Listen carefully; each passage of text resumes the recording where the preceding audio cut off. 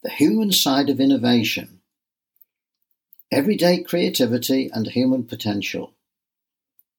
Addressed to HSE International Academic Conference, Friday, the 24th of November, 2022. I thank you for this opportunity of sharing ideas with such an international audience, and I look forward to an exchange of views. One of my great pleasures over the years is to have seen how the fields of creativity and innovation have benefited from effects of practitioners and academic researchers. In particular, there's been improved international cooperation with the continued influence of the Internet, itself a widely acknowledged world-changing innovation. There's an important point I like to make at the start of events such as this.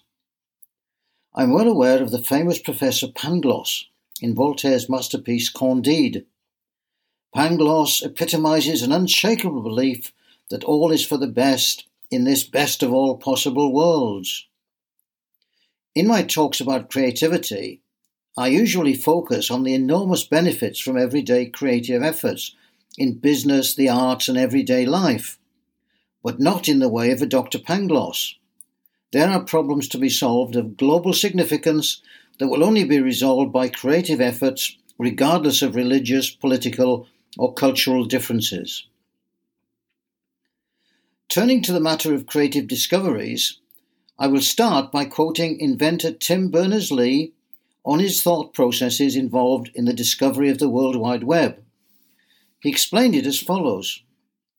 Creating the web was really an act of desperation, because the situation without it was very difficult when I was working at CERN, the European Centre for Nuclear Research. Most of the technology involved, like the hypertext, like the Internet, multi-font text objects, had all been designed already. I just had to put them together. It was a step of generalizing, going to a higher level of abstraction, thinking about all the documentation systems out there as being possibly part of a larger, imaginary documentation system. This is clearly a description of how an exceptional innovator described his thinking processes, which have had such an impact on our world. But for me, there is an apparent paradox. I want to suggest that even in the extraordinary remains the everyday. My choice of the word apparent is because I believe there is a universal human faculty for discovering the new, shared by world-changing and everyday ideas alike. In that university, there's a deep reality in our shared capacity for creativity. To create is part of what it means to be alive.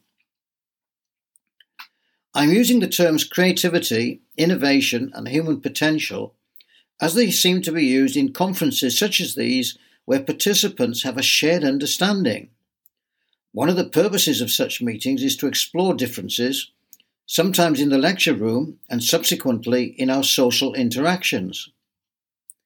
My plan is to take you briefly through my personal creative journey and offer reflections on it and on its future implications. This meeting is well suited for discussions on the future of our personal and social lives and of the planet. A useful starting point is the process of flow, a state in which actions seem effortless, be it on the football field, workplace efforts, or creative tasks. Time seems suspended or distorted as you lose yourself in the task. The outcome is a release of creativity, a flow of ideas. I can imagine Bernard Lee playing around with these ideas as he described his great innovation.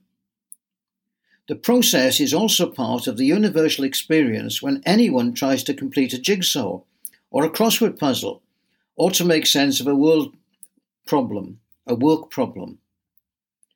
recent illustration from my personal life is a period when despair almost overcame me.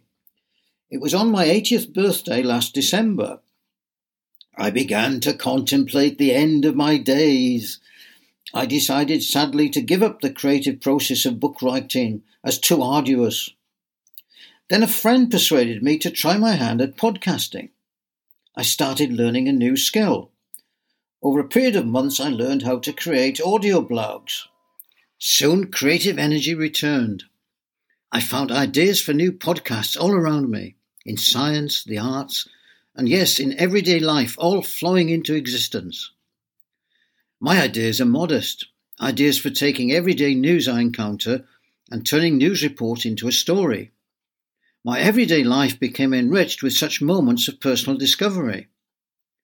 In doing so, I'm connecting each new experience with a large number of other experiences, some remembered clearly, some only like the residue of older experiences like geological strata, each deposited on older ones. One of the most famous descriptions of this creative process is from the French intellectual and novelist Marcel Proust. It occurs in Swann's Way, the first volume of his masterwork, Remembrances of Times Past. He describes the experience in great detail, so I've shortened it already in translation. As soon as I had recognized the taste of the piece of Madeleine soaked in her decoction of lime blossom which my aunt used to give me, the old grey house upon the street where her room was rose up like a stage set to attach itself to the little pavilion opening onto the garden which had been built out behind me for its parents. And with the house, the town, from morning to night and in all weathers, the square where I used to be sent before lunch, the streets along which I used to run errands, the country roads we took, which was when it was fine. Proust wrote all this in one flowing sentence, with diversionary thoughts included, perhaps to capture the flood of ideas jostling for his attention. In a far from everyday way, he was trying to capture the universal. What lesser writers might say, the whole of my life flashed before me. Clearly, Proust and Bernard Lees are exceptional, as judged by the impacts of their creative thoughts. But I'm suggesting that there is a process of creativity which is universal. It's the same processes for highly gifted as for those of everyone else. It is captured in the term everyday creativity. This term has already been used, and the concept studied, by the American scholar Professor Ruth Richards. She writes in the Cambridge Handbook of Creativity, "Everyday creativity as a construct is not as something confined to the trivia of life. This is an important misunderstanding. It concerns almost anything, any time to which anyone brings originality in an everyday context, including in major projects." In other words, eminent and exceptional creators are not excluded. Everyday creativity can be seen as the ground from which more publicly celebrated accomplishment can grow. In fact, many an important invention, equation or painting that has changed culture started with a fleeting image or wild idea on an everyday walk or a hike. Returning to my own personal experiences, it was involved in something which turned into a well-established international network and its academic journal, Creativity and Innovation Management. Its history begins as a newsletter typed out manually at the Manchester Business School nearly 50 years ago. We didn't have electronic typewriters in those days. It circulated by post, long before the electronic systems that required the idea of the web. It's strengthened by the sharing of ideas, spreading geographically, first to other academics and practitioners of creativity. It was then called Creativity Network. Over time it changed and eventually became Creativity and Innovation Journal, which is now reaching more and more publishing success, although no longer influenced by my everyday creative efforts, but by an international network.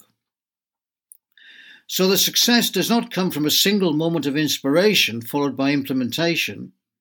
It is rather a result of everyday ideas put into action over time by many within a wider community. The process includes not only production of ideas, but learning through these experiences, which results in ideas about ideas. The approach I helped develop became known as the Manchester Method.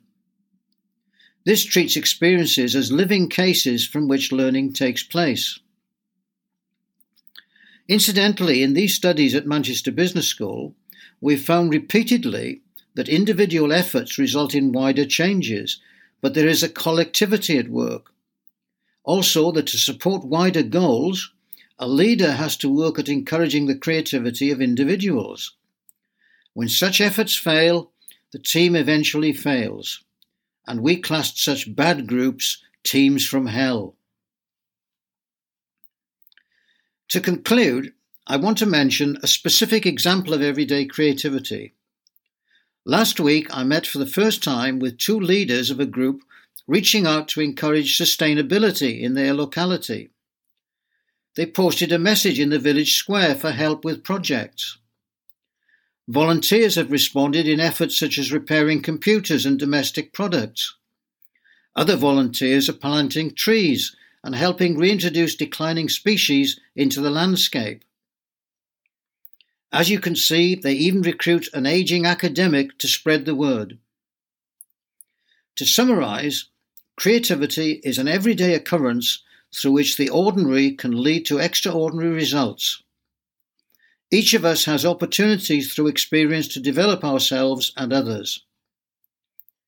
I wish you success in your creative ventures. Maybe they will help us all create a world a little more realistic than the one Dr. Pangloss believed in. Thank you.